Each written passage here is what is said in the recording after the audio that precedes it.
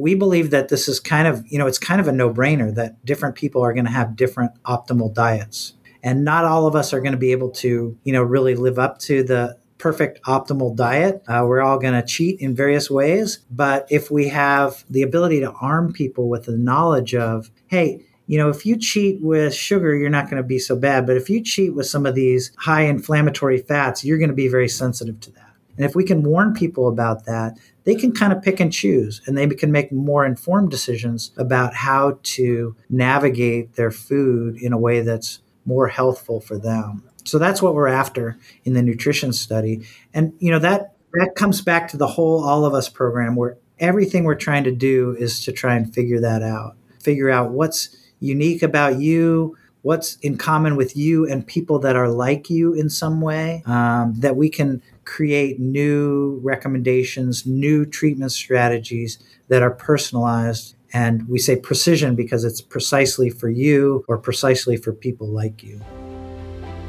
Welcome to This is Rural Health, a podcast from the California State Rural Health Association. The CSRHA is focused on ensuring that the needs and voices of rural Californians are expressed and heard, and is continually working toward improving the quality and length of life of rural Californians. This podcast brings together leaders in rural healthcare with policy advisors, community leaders, and other forward thinkers to gain a better understanding of what's happening across today's rural healthcare ecosystem. Each week, you'll hear the unique perspectives of industry and community leaders and how they're finding innovative solutions to the challenges of a rapidly changing and increasingly complex healthcare industry. Hey everybody, this is Scott Hertzberg, President of the California State Rural Health Association. In this episode, we are going to have part 2 of our discussion regarding the All of Us research program. Part 1, we spoke with Christine Perez from the National Hispanic Council on Aging. And in part 2, we talked to Dr. Sandy Borowski at UC Davis about the work that he and his colleagues are doing in the All of Us program. So stay tuned and thank you for checking us out. Here's part 2. Welcome back to This is Rural Health. My name is Scott Hertzberg, and I'll be your host today, along with my guest, Dr. Sandy Borowski, the Professor of Pathology and Laboratory Medicine at UC Davis, and in the context of this discussion, co-principal investigator for the All of Us program with the California HPOs. Dr. Borowski, welcome to our podcast. Thank you. It's great to be here. Yeah, we're so happy to have you. This is part 2 of our podcast talking about the All of Us program. And in part 1, we looked at NACOA and their work with aging Hispanic communities. And our hope talking with you is that we'll learn more about the All of Us research program and the work that you're doing at UC Davis and as part of the larger California program. So would you mind telling us a little bit about that work and what your focus is? I talk quickly, so slow me down if you need to, and feel free to interrupt me with questions. No problem. So first, I would think that a general introduction to what is the All of Us program to begin with is in order. And I think people should be aware that this is kind of a brand new thing, an unprecedented scale. Nationally, across the United States, we're going to try and recruit 1 million participants to partner with us in this research study. So that's a big number. Some of you may remember back to the Barack Obama presidency. In his last State of the Union address before he left office, he announced this program, and he talked about the importance of personalized and precision medicine and figuring out how to do that in a completely new and unprecedented way. And he's the one that said in that speech, we're going to recruit 1 million people that represent all of the diversity of the United States. This started back then. It's been a while. That's a tall order. Yeah, it's a work in progress. I can tell everybody we're about halfway there. We have about 500,000 people nationally enrolled in the study. We have about 8,000 people enrolled right here at UC Davis in the Sacramento region. In Sacramento, we have people coming kind of from all over, from Redding to Bakersfield and everywhere in between. So people are all invited to come join us. But my other partners in the California consortium include UC San Diego, UC Irvine, Cedars-Sinai Hospital, USC, and UC San Francisco. So all of those sites are available as well. We're looking to expand that to make it even easier, to make it more in your neighborhood to join. But every time we expand, it takes a little bit more work on our part. So we're able to do that somewhat, but not as much as we'd like. you should, ask me, well, what is the study trying to collect? What are we trying to do with this? Right. Yeah. 1,000,000 people. But what is the point, as it were? So the objective is to have people who are participating in the study who represent their, for lack of a better term, who represent their people. So who are your people? Your people are people who share your genetics. So your family members share your genes.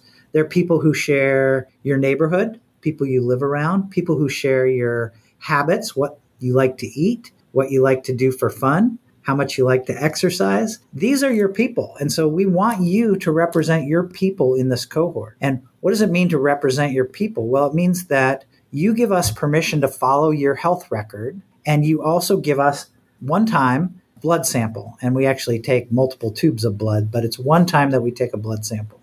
And the very first thing that we've done with that blood sample is send it for DNA sequencing. And so we have genetic results on every participant in the study. And researchers can use that as a comparator or a baseline to figure out whether there are genes that are responsible for the particular kinds of problems or healthfulness that we see in your medical record. And so obviously some people are going to have over their lifetime problems with blood pressure and other people won't. Some people are going to have problems with maintaining their weight and other people won't. And there's a lot of questions about not so much how are we all the same, but what are the ways that we're different, and how do we tailor healthcare recommendations and even treatments to you personally and people like you compared to someone else that's very different from you.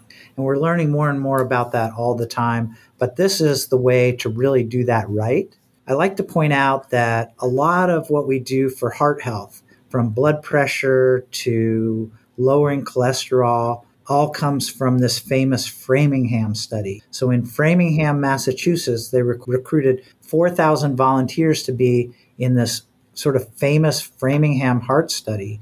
And a lot of what we do in terms of prescribing cholesterol lowering medicines or blood pressure medicines is based on those 4,000 people. Well, as you might imagine, those 4,000 people are not super representative of the whole U.S. They represent Framingham very well. Framingham, which is a suburb of Boston, is a pretty well-to-do area and, mostly white, of course. So we want to do much better than that. And we know for sure that parts of your racial heritage, your genetics are going to relate to all sorts of diseases, from cancer to heart disease to obesity, you name it. And so we want to make sure that all of those diverse racial ethnic groups, every kind of living situation, whether you live in an dense urban center or whether you live out in the rural country or somewhere in between, we want all of that represented in the cohort. As you might imagine, that's a challenge for us to try and balance our recruitment to get that level of diversity. Yeah.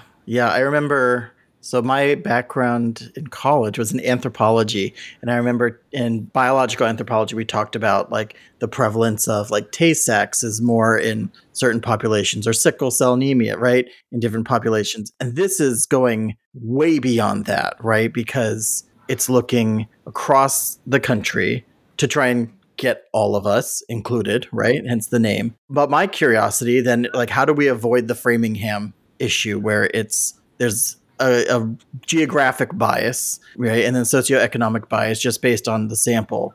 How do we ensure that we're reflecting the diversity of the United States? Yeah, we're constantly monitoring that. And we do specifically try and reach out to groups to encourage awareness and engagement of those groups, regardless of whether we really convince individuals to enroll and become participants and partners in the study. We want everybody to know about it and know that the opportunity is there to do that. That has worked pretty well. We have a very good track record here in the Sacramento area of recruiting sort of from all walks of life. We have a little bit of a bias towards having more women in the study than men. Women maybe are intrinsically more altruistic and want their data used for research, and men maybe are more suspicious, but I don't really know how to avoid that. That's actually a good thing. In many biomedical research studies, they're biased to have more men than women. I was just thinking that, like, in prescription dosages for years. It's been saying, like, if you're a 140-pound woman, you might be getting prescribed based on a 300-pound man, and that's going to be such a different impact. Yeah. So we're doing a pretty good job of that. We keep working on that. We keep trying to engage with groups who aren't represented. I think that it's very well understood, especially in this region in Northern California, where we have major tribal groups of indigenous Native Americans, and working with them is always going to be a little more of a challenge. They have sovereignty of their tribal nations, and so they like to make sure that they protect that. And one of the ways that they feel that they need to protect that is to make sure that they have protected individuals from government intrusion. And, you can definitely say that if we're going to take a blood sample and we're going to sequence your DNA, that's a potential intrusion. And so we have to earn the trust of any group we work with to be good stewards of that data and not to use that for any purpose that, that you could imagine, right? That the government might want to use your DNA sequence for. We do have in the study a special certificate that verifies that we will never share that DNA sequence with law enforcement or insurance companies or anybody of any kind. And that's different from, for example, if you sent your DNA off to 23andMe, and many of you have heard that there are these news stories where law enforcement was able to query the 23andMe database to find relatives of the DNA that they found at maybe a murder scene and use that to track back to that individual. It's been very effective for law enforcement to do that, but they would not be able to do that with our study. We have a specific prohibition against using DNA or sharing that DNA with any of those government agencies. That's fantastic. I know I was curious about the element of privacy and security. So that's excellent to hear. And I'm sure that puts a lot of people at ease. Yeah. I'll be perfectly honest. One of the things that I'm excited about in this study is that we have a commitment to really honoring the relationship with our participants as partners in the study. And so what does that mean? Well, one of the main things that means is that we return results to individuals. So when you your blood with us and we do DNA sequence on it, we share those results back with you. Now, that's not completely a benign process. So there is a law, it's built into the Affordable Care Act, that if you learn through our study or anywhere else that you have a genetic disease predisposition, that will not change your health insurance premiums. So what you are charged for health insurance cannot, by law, be changed based on knowing that you have a genetic predisposition for some disease. However, the same is not true for life insurance, for example. So you're supposed to tell your life insurance company, oh, by the way, I have familial hypercholesterolemia, which I found when I sent my genes off to 23andMe, and they sent this back to me. And it is their prerogative, they can raise your premiums for life insurance based on that. So we disclose all that. And some participants in our study use that to say, okay, I still want to be part of the study. I still want my data to help people in the future, but don't tell me the results of my DNA. Or don't tell me the genetic results that have to do with, right? You can tell me what my heredity is. You can tell me if I like cilantro or if I can curl my tongue, but don't tell me about my propensity to have any type of disease. And so we honor that. And so we'll return only the results that the individual participant asks for. That's fantastic. And like I said, I'm sure for some folks who are maybe on the fence about participating, that's an extra layer that can help them, help to make that decision if they want to join. I hope so. We really try and be good stewards of this data. We try and keep a very tight control over making sure that the data security is top notch. We work with Google Verily and Vanderbilt University are in charge of the data and the data security. And I think they've really put it at the highest level of data security, which is not to say it can't ever be hacked. We've seen hacks at very high levels, but they've worked very hard to make sure that this is the least hackable database in the world. It would be one that you wouldn't want to get out there. So in looking at the recruiting aspect of it and trying to get more participants to join, can you speak to any challenges that you might have had getting folks involved? Yeah, our biggest challenge here at UC Davis is that our easiest group to recruit from by far are the patients that come here to UC Davis for their healthcare. And so that's a bias in and of itself. Now, we do a lot of healthcare that is Medicare, and we do a lot of healthcare that is on county contract, but that still is a biased population. And so we still work pretty hard to try and increase that. Our doors are open to anyone. It's harder for us to contact individuals that aren't part of our healthcare system. I know when I worked at Adventist Health, UC Davis was who our insurance recommended we go see. It was real interesting because there in Roseville, there wasn't a healthcare provider from Adventist Health here because they're all in rural areas. So, that would be a way for folks out here, at least. There's UC Davis medical centers all over the place. Would they be able to enroll at one of those? We do have outlying sites. We're there at limited time. So we've been in Elk Grove. We had an original plan to move out to the Roseville location, which we've not done yet. We are at the Davis location, and we're at 2 different locations in Sacramento. And then we're also recruiting at the UC Davis undergraduate campus at Student Health. So those are the options at the moment. We can make it easy. We can pay for parking when you get here. So if anybody's willing to make the trip from anywhere, and it's a little tricky, we have had Nevada residents come from Reno and parts of Tahoe, and they've made the trip down to come be participants in the study. And they have different state laws, but they have to follow California regulatory laws when they're in California, which some of them are not used to. That's really cool that you're getting folks from that far. Yeah. That really shows that there is a genuine interest in people. I'm glad that so many people are getting involved because it's easy to get disheartened, but seeing that folks are interested in getting involved to, hopefully improve the quality of healthcare research in our country, that's fantastic. Scott, there's one more thing I want to tell you about, which is a new initiative that's part of all of us that we're also part of here at UC Davis. It's a smaller initiative, but it's called the Nutrition for Precision Health ancillary study to the All of Us study. Okay. And I would love if you could tell us more about what precision health is as well.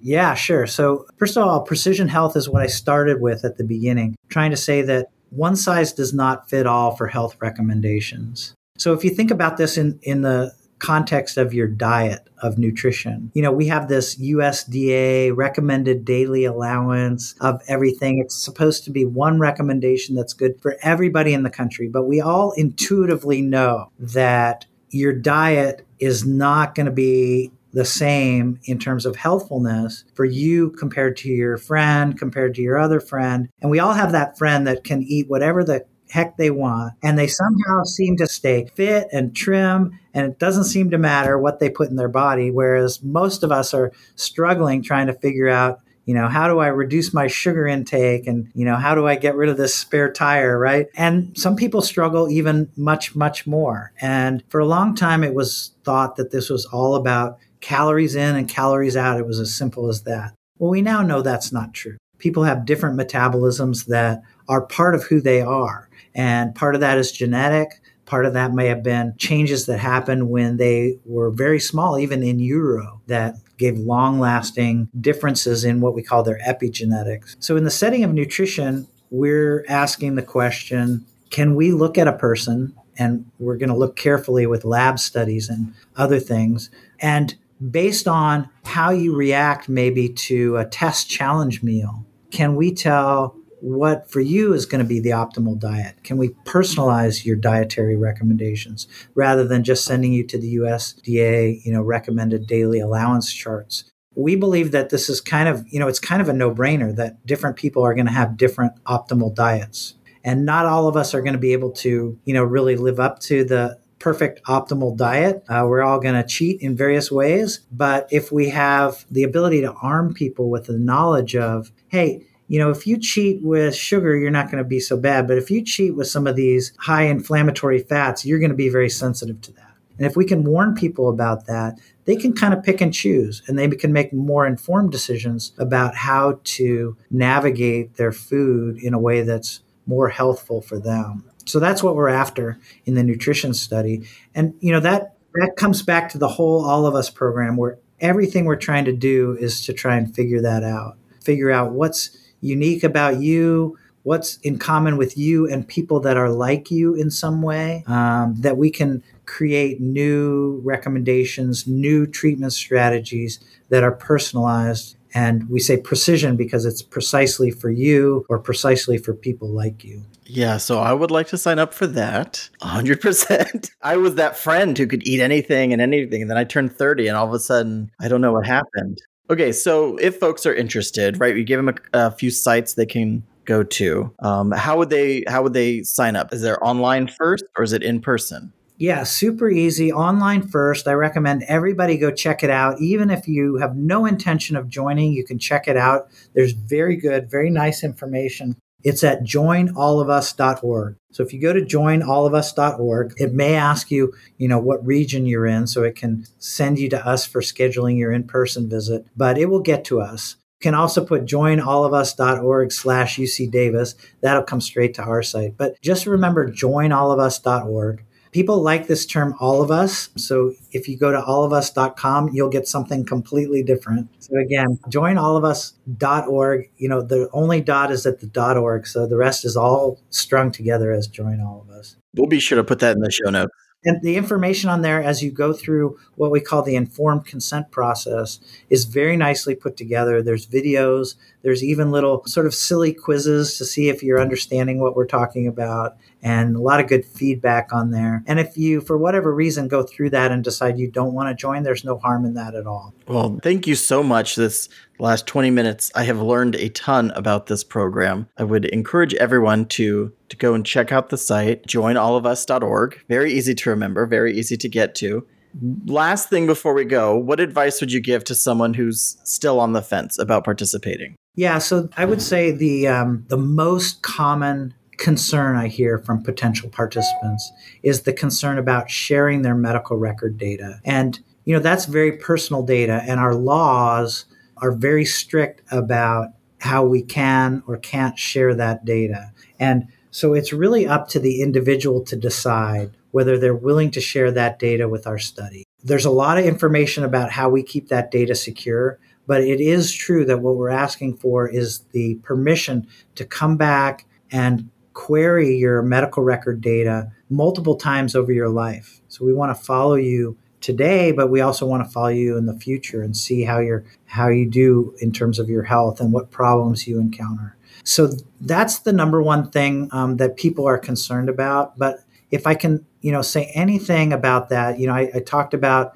how we protect your genetic results, and we have a special provision that the law cannot intercede to query our database. The same goes for all of the medical record data. So researchers are going to use the medical record data often in a completely what we call de-identified fashion. That means they don't know who anybody is. They just know if they collect out of 1 million people, they find 80,000 people that have high blood pressure that doesn't respond to drug X, and they look at their genetics and they figure out the genes that are responsible. That's what we want to see. And so that kind of aggregated data is the important thing. But it is tied to you in terms of we know that data came from you as an individual because we want to go back to your medical record again. We need to know whose medical record we're asking for in 3 months, 6 months, 10 years from now. We also need to know who you are so that when we get results back from our scientists, we can return those results to you. We do that in a portal. You can have a web app where you can see the results that have come back